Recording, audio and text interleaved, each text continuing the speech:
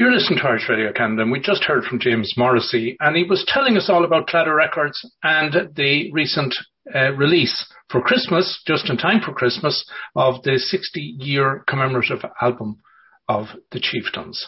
And the Chieftains collaborated, as we discussed with James, with many groups, and they put out one album, Fire in the Kitchen, which had Canadian artists with them.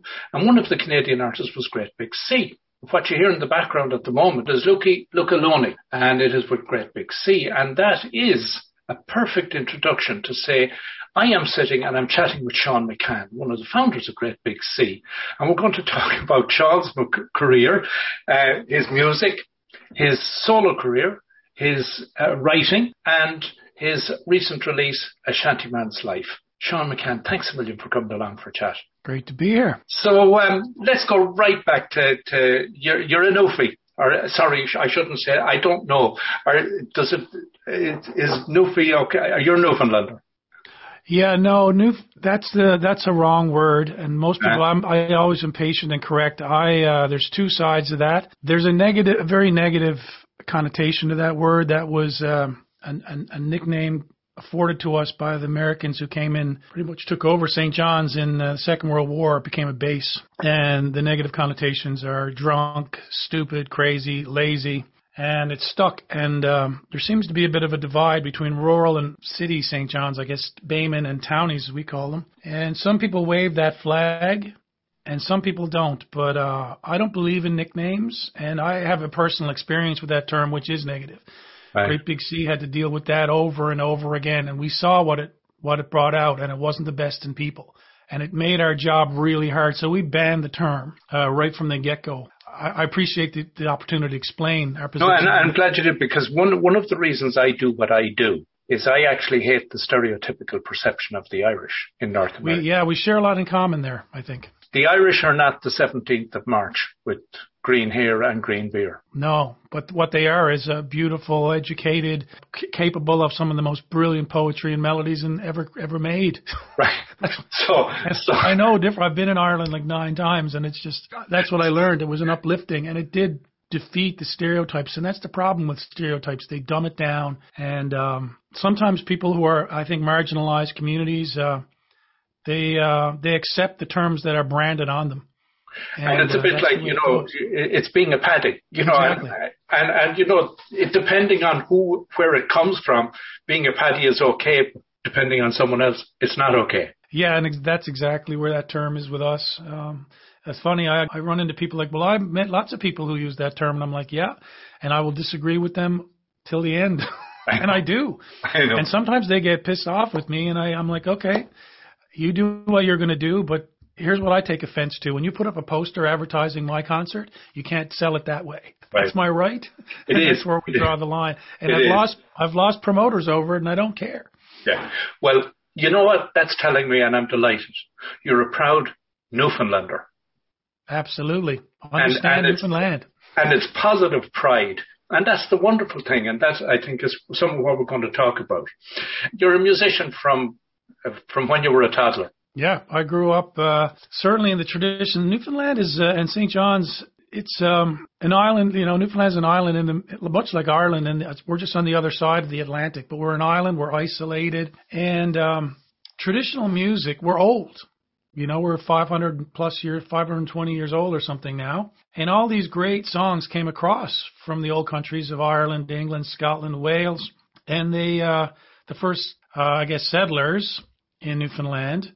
And they took the songs and they stayed there. For whatever reason, it was frozen in time. So when I grew up, it wasn't like I had to go and hunt down a child ballad or a sea shanty. These things were very present and being sung live in the pubs, live in kitchens, and on the radio. They were, I grew up with bands like Figgy Duff and Ryan's Fancy, the Wonderful Grand Band, just to name a few. These were the most popular bands in my town. So it wasn't like it was old folks music or hard to find. It just was there. It was the most popular form of music. So that's where I kind of grew up with. First song, I think I was 2 years old and I was singing The Night Pat Murphy Died. That was one of the first songs I ever learned. And a bit like accents, how music evolves, how it evolved in Newfoundland as distinct from how it evolved in Ireland. While you have the common thread, there's a slight divergence. And it's a bit like the dancing in Quebec. You know, the form of foot dancing in Quebec, which while it might have evolved from some Irish dancing, the roads slightly part, but you know they came from the same start. We were kind of evolved in our own, and there's some great, just pure Newfoundland tunes, but you know where the tradition is that they come from, you know? Mm-hmm. Newfoundland is 50% Irish, 50% English. Mm-hmm. Mm-hmm. And in that sense, we actually certainly shared in our a religious divide. You know well. It was just, that was the reality of my life too.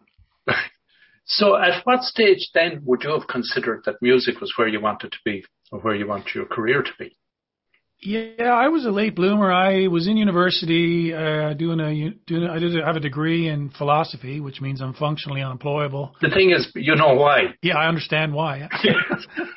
I can question with the best of them. While I was doing that, I ended up starting a master's in folklore, actually, which is even worse on an economic level. But I was just so desperate to find more songs. I love them. St. John's has more bars per capita than anywhere else in North America. It is the Dublin of Canada. So one of the easiest places for students to work were in the many 500 or 600 bars that we had, and we only had 200,000 people. So very much a strong pub culture. So we all, I was working there, and the good thing about St. John's was the bands were good. High quality bands still are, and cover was cheap or free.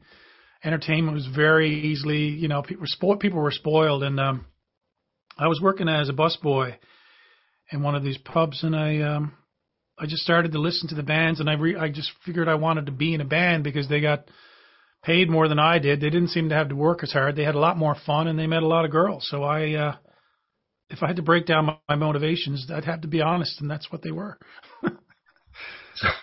So then, was Great Big Sea your first band?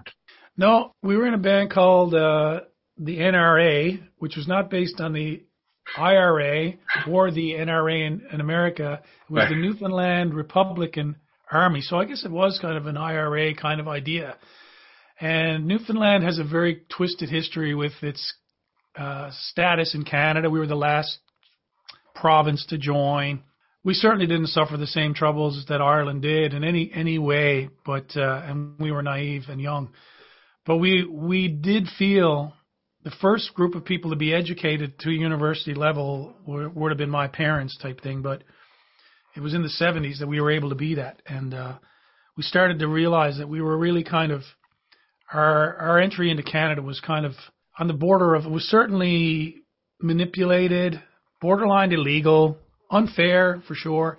So there was a feeling among people our age that we should have gotten a better deal and we could do better. And we started to understand our history and that we certainly came in a disadvantaged way and a naive way. So this is where this name came from. Anyway, the band was a 9-piece band made up of 3 couples and myself and Bob. We ended up playing one show and then the band broke up because the relationships came apart. So that was that. But we won a talent show at the university. That was the show. Myself and Bob, I guess, got the bug right away, and we just proceeded. And then we got this guy, Daryl Power, who's a local guy playing the blues, real nice fella, friendly guy, capable, knew the folk stuff really well. And 3 of us started with the bass player, Jackie St. Croix. And then we were Rankin Street, and we actually recorded a cassette. Yeah. Well, we weren't very good, but we were very employable, and we learned how to make cassettes and do all that kind of stuff. We learned a lot, and it's interesting. I was just looking the other day. This thing has 20 songs on it. 11 of the songs on this cassette were recorded eventually by Great Big Sea, so it was definitely worth the effort. It amounted to something more than the band. Okay. So it was traditional, mostly Irish or English folk songs, right? Sea shanties and. The stuff Great Big Sea eventually became famous for. Right. And, but that's where we figured out how to do it. And then we evolved into Great Big Sea when we found our great big frontman, which was Alan. Yeah. So the transition and then Great Big Sea, the formation of it and the success that had was probably a bit beyond your wildest dreams at the time. we wanted it. We knew we set our targets. We wanted to get a record deal. We wanted to be huge. We knew we were by far not the best musicians in St. John's at the time.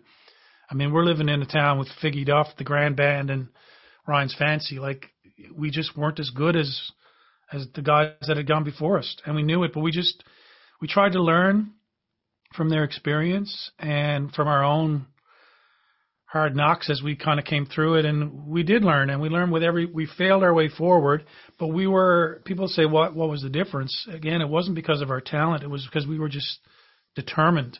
Right. And the COD moratorium started in 92, so our economic options for success were very small.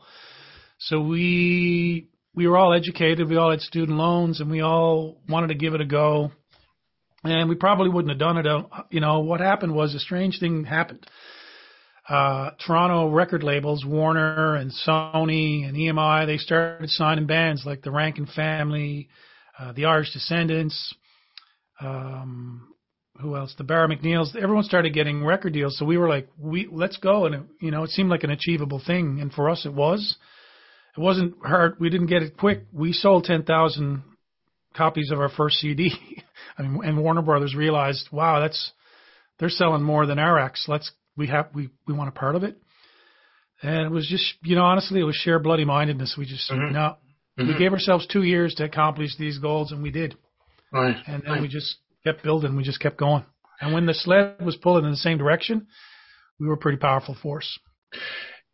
That lifestyle is a tough lifestyle in every respect. You're living out of a suitcase.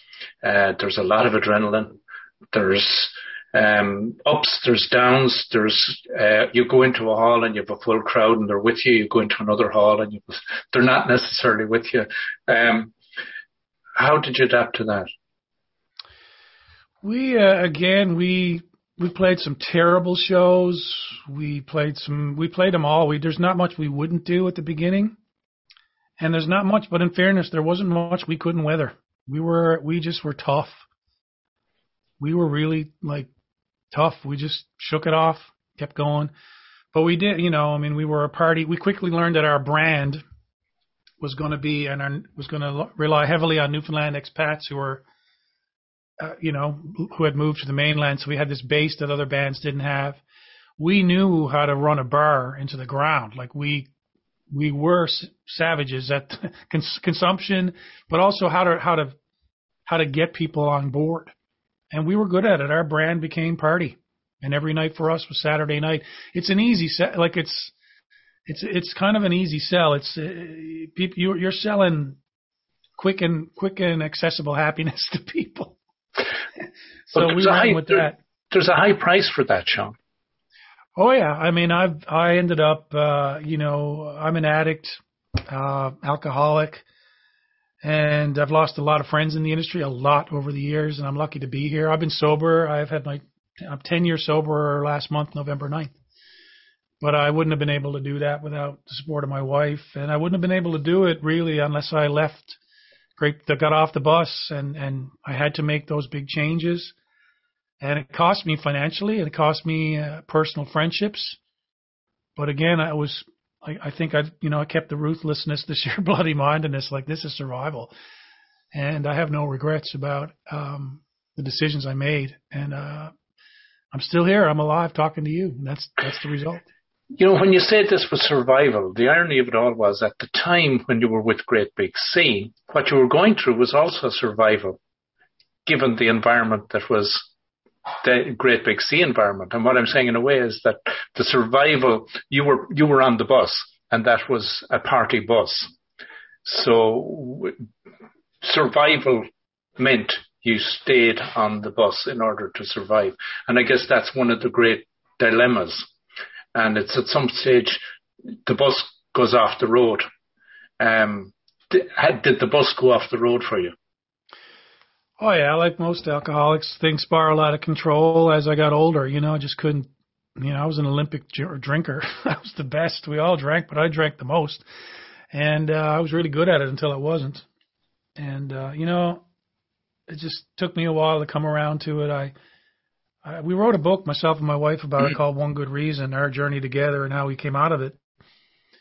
So, which you can get anywhere really, but it's on my website, SeanMcCannSings.com. But it's our story together, because I wouldn't have got here without her.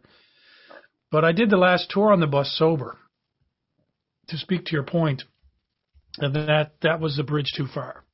Right. That was, if I had my time back, I just wouldn't have gotten on there. I for some reason expected that world to wrap around me and change with me and go. But I was going in an opposite direction really, and it was probably too much to ask. So I always say I take 1/3 of the blame for how that ended, which was badly. Right. So One Good Reason, a memoir of addiction and recovery, music and love. As you say, it's available on Amazon. What inspired you? Why did you want to write and put pen to paper? Early in my recovery, it was almost like there was a lot of open wounds that had to be dealt with. I had to deal with my own truth, which was sexual abuse by a priest when I was a teenager. People drink and use drugs for reasons, and this was something I had to come to terms with. And, it was brutal. But what I didn't expect when I first sobered up, like, I had a lot of what I thought were friends, and the day I sobered up, my phone stopped ringing. And it was really hard. I mean, I was vulnerable. I was in a really, sensitive time, and I was alone, and I really felt that way. And I think that, and I came through that by, reaching out to people. Over a period of a year, I started to realize that there was other people like me, and they shared their stories. And I think I was really moved by a few people. One of my friends, Sheldon Kennedy, has been very open about his life and what happened to him and his subsequent addictions. And he's just been, I learned from people like that. And so then I felt like I should share what I've learned. And when I did it, it was really scary, but the first time I did it, I just felt so much lighter, and I knew it had a positive impact. And I feel like this is how I can give back. People help me along. I'm just passing it along. I'm just, paying it forward. When you put an album out there, as you have at the moment, and you've put a number of albums out since you left Great Big Sea, the experience of publishing an album and your music would have been totally different in every respect than putting a book out there that was selling. And I'm using the term loosely, which was you were putting your soul on the shelf and exposing, as you say, your vulnerabilities, opening up and letting people into a part of your life that very few people are willing to let people into. Yeah, I mean, it was a hard thing to do. It took a long time, and that's why I'm glad Andrea came on board with the book, because I wrote a whole book, and it just felt, for me, it was a powerful accounting of what happened and where I come from and how it kind of ended up, which is a positive ending for sure. But Andrea had kept a journal in real time, and when you're intoxicated or hungover, you don't remember everything, but she did. Mm-hmm. And when she contributed, she had kept journals in real time, and when she contributed, when I read them, it certainly didn't portray me in a positive light, but it really, really drove it home. Like, this is what it is. And I learned I knew this, but most people don't, that when you're an addict, you don't live in a vacuum. Everyone in your orbit is affected by your problem, by your disease, by what you're going through. And I thought that was really important to share, because, addiction is not a solitary thing. It's not this one thing. It's everybody, and it affects us all. So this is where, for me, it was like, boom, we wrote the book with her and gave her that voice. And I think it speaks to so many more people now, like people who can benefit from reading it. And we hope people do. And we know we get a lot of feedback that people do. And it's wives and husbands and daughters and sons and friends and brothers and sisters, all who feel the impacts of this tragedy. Did the transition between 2012 and 2013 and the subsequent 10 years, that would have radically changed your creative style, I can only imagine that how you now reflect and how you write and how you perform and how you live is totally different than it would have been prior to that. Yeah, I mean, for a while I didn't think, I just written so many songs under the influence of something that I didn't realize I didn't know if I could do it sober. Mm-hmm.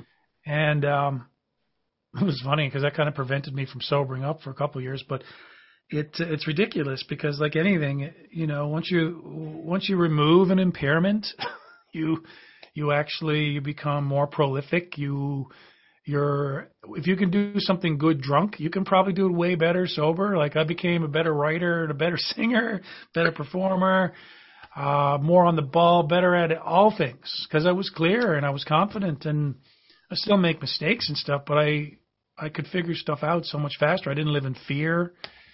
It was a revelation, you know, but I should have, when you look at it objectively, yeah, you should have expected that. And that was the result. And I think a big difference is before I was just, you know, I wrote a lot of songs that sang about drinking a lot and not facing your problems and forgetting about them. And you're okay, I'm just a lucky bastard. Let's drink it off. Right. And it was just like pushing a shield out in front of me and just pushing. To great effect. And instead, where I am now, I'm more open. I'm like listening. Mm-hmm. I'm trying to interpret what's coming at me. And I sing about those things. And they're far more complicated and harder to sell in many ways, but they're just more evolved. And I know they do speak to a lot of people, but it's not so much the push. It's more the pull. Mm-hmm. Mm-hmm. So Shantyman's life. And I know Shanty, from an Irish perspective, of course, Shanty was an old house. And that was where we understand the word originally would have evolved from, because the old house would have been a poor hovel that people with limited means were just keeping themselves warm and a roof over their head. So it was basic accommodation, but then it has morphed, and I know in the States it may have a different meaning even than it would have here in Canada and in Newfoundland. Shantyman's life, tell me about it. Yeah, well, the definition of shanty in America, American definition, American Webster's version is literally lumberjack. Yeah. And Newfoundland, the British or the Canadian version would goes to a sailor song, you know. Mm-hmm. And I know shanty towns, you know, from Bob Marley's perspective, were favelas, were ghettos, you know. So it's interesting. The word shanty has a lot of meanings. But Shantyman's life, a lot of the songs that I grew up with were in the naval tradition, sailors, because of St. John's, where it is, like so many Portuguese, Russians, Irish, British, everybody, Spanish, they all came and went from Newfoundland, and the song stayed, which means we had so much to pick from. But there wasn't as many in the lumberjack tradition. And I just found some beautiful songs. Again, my folklorist training, I knew where to look. And Great Big Sea recorded River Driver, which was a beautiful one. But Shantyman's Life was one I found, and it was just this very honest. It wasn't like a lot of songs tend to romanticize the situation, you know, love of the sea or missing your loved ones, but they look back fondly on this old way of doing things. And Shantyman's Life was refreshingly on the point. I would say honest. It talks about how hard it is and how cold it was and how dark it was and how lonely it was and how dangerous it was, mm-hmm. you know? Mm-hmm. So I love those lyrics because they didn't really sugarcoat this at all.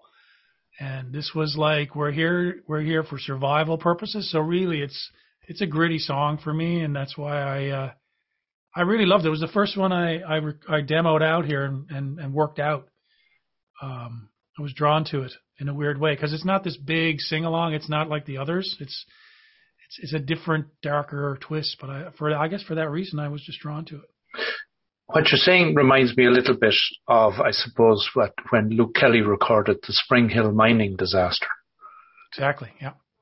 You know, it wasn't a pleasant story to tell, and there's no sing-along, and it's reflective of what is harsh reality.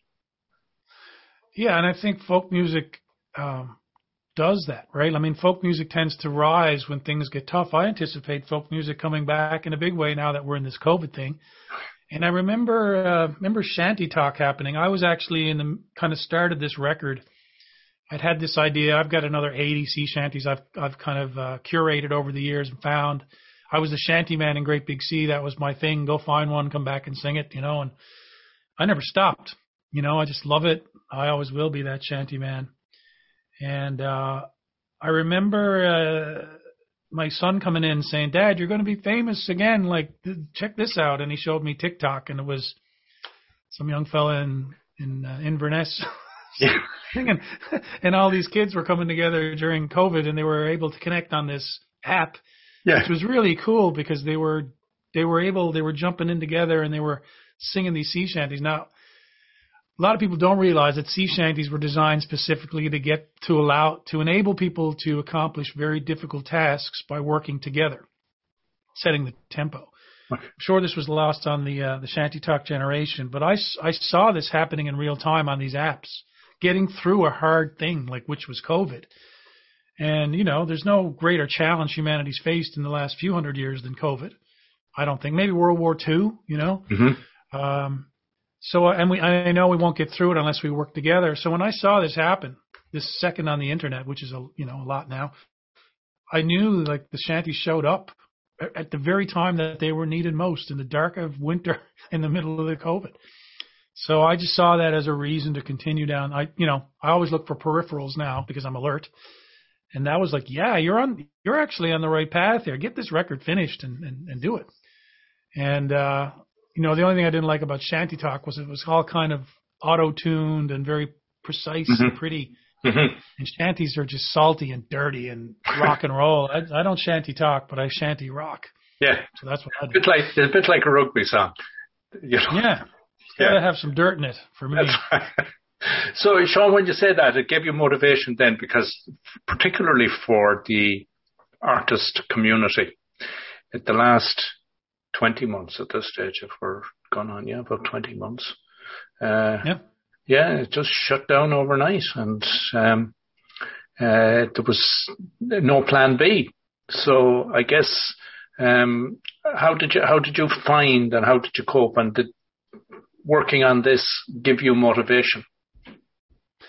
Yeah, we survived on virtuals for the year. Our book came out. We were supposed to do a national tour, myself and Andrea. All that went away, and it's not coming back. Mm-hmm. Certainly not in the near future. Oh. And truth be told, no one's talking about this, but there's a backlog of any new business in most theaters, venues, promoters. They still have to get through because people book like 16 months to 2 years in advance. None of that happened. Mm-hmm.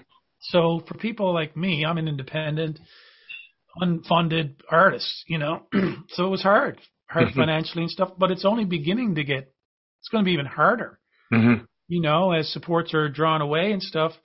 There still is so I'm just having to dig in really hard to invent mm-hmm. a future for myself and invent venues live. And so there's that, but I guess in answer to your question, last winter, just the singing of these songs, I mean, for a while I stayed away from these traditional songs because it was like so on the nose.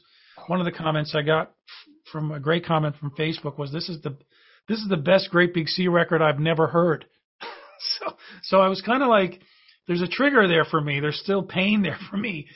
So it was kind of funny, but I got into this and I started to really enjoy the athletic singing, which is what's required for this kind of, full on big belly singing. And my family noticed when I came out of my studio here, I always had a really my demeanor was lifted by going through these vocal workouts. Right. I recorded all the vocals and all the harmonies and the guitars here. Right. And we did it remotely through Hawk in these little studios. But as I felt better, because you never know and it's always a risk, but as I felt better, my personal reaction to the singing of these songs, I knew that I knew it needed to be a record and become one. And then that motivated me to do the really hard work. It took a lot of time, especially remotely, to get Gordie Johnson and Toxley Workman and JP Cormier to come together and do it all, not in the same room, never. So you can only imagine the problems that had. But we overcame every single one of them, and we made, in my opinion, my best record to date, which is always important. You know, if it's not an evolution, I don't want to go back. I want to go forward. Because I've talked to a number of artists over the last 20 months, and the number who have said to me that they struggled with picking up a guitar or singing, that their motivation was gone. That, you know, because again, you're so dependent in a way on an audience and getting that feedback that as a performing artist, performing to a camera with virtual hand claps to a small audience couldn't possibly cut it. No, it's very cold, and we were grateful to have Zoom. You know, we can do things like this, and but it doesn't. It's glass. It's cold, and we did our best with it. But I'm kind of looking forward to when it's over and you can be in person and face to face.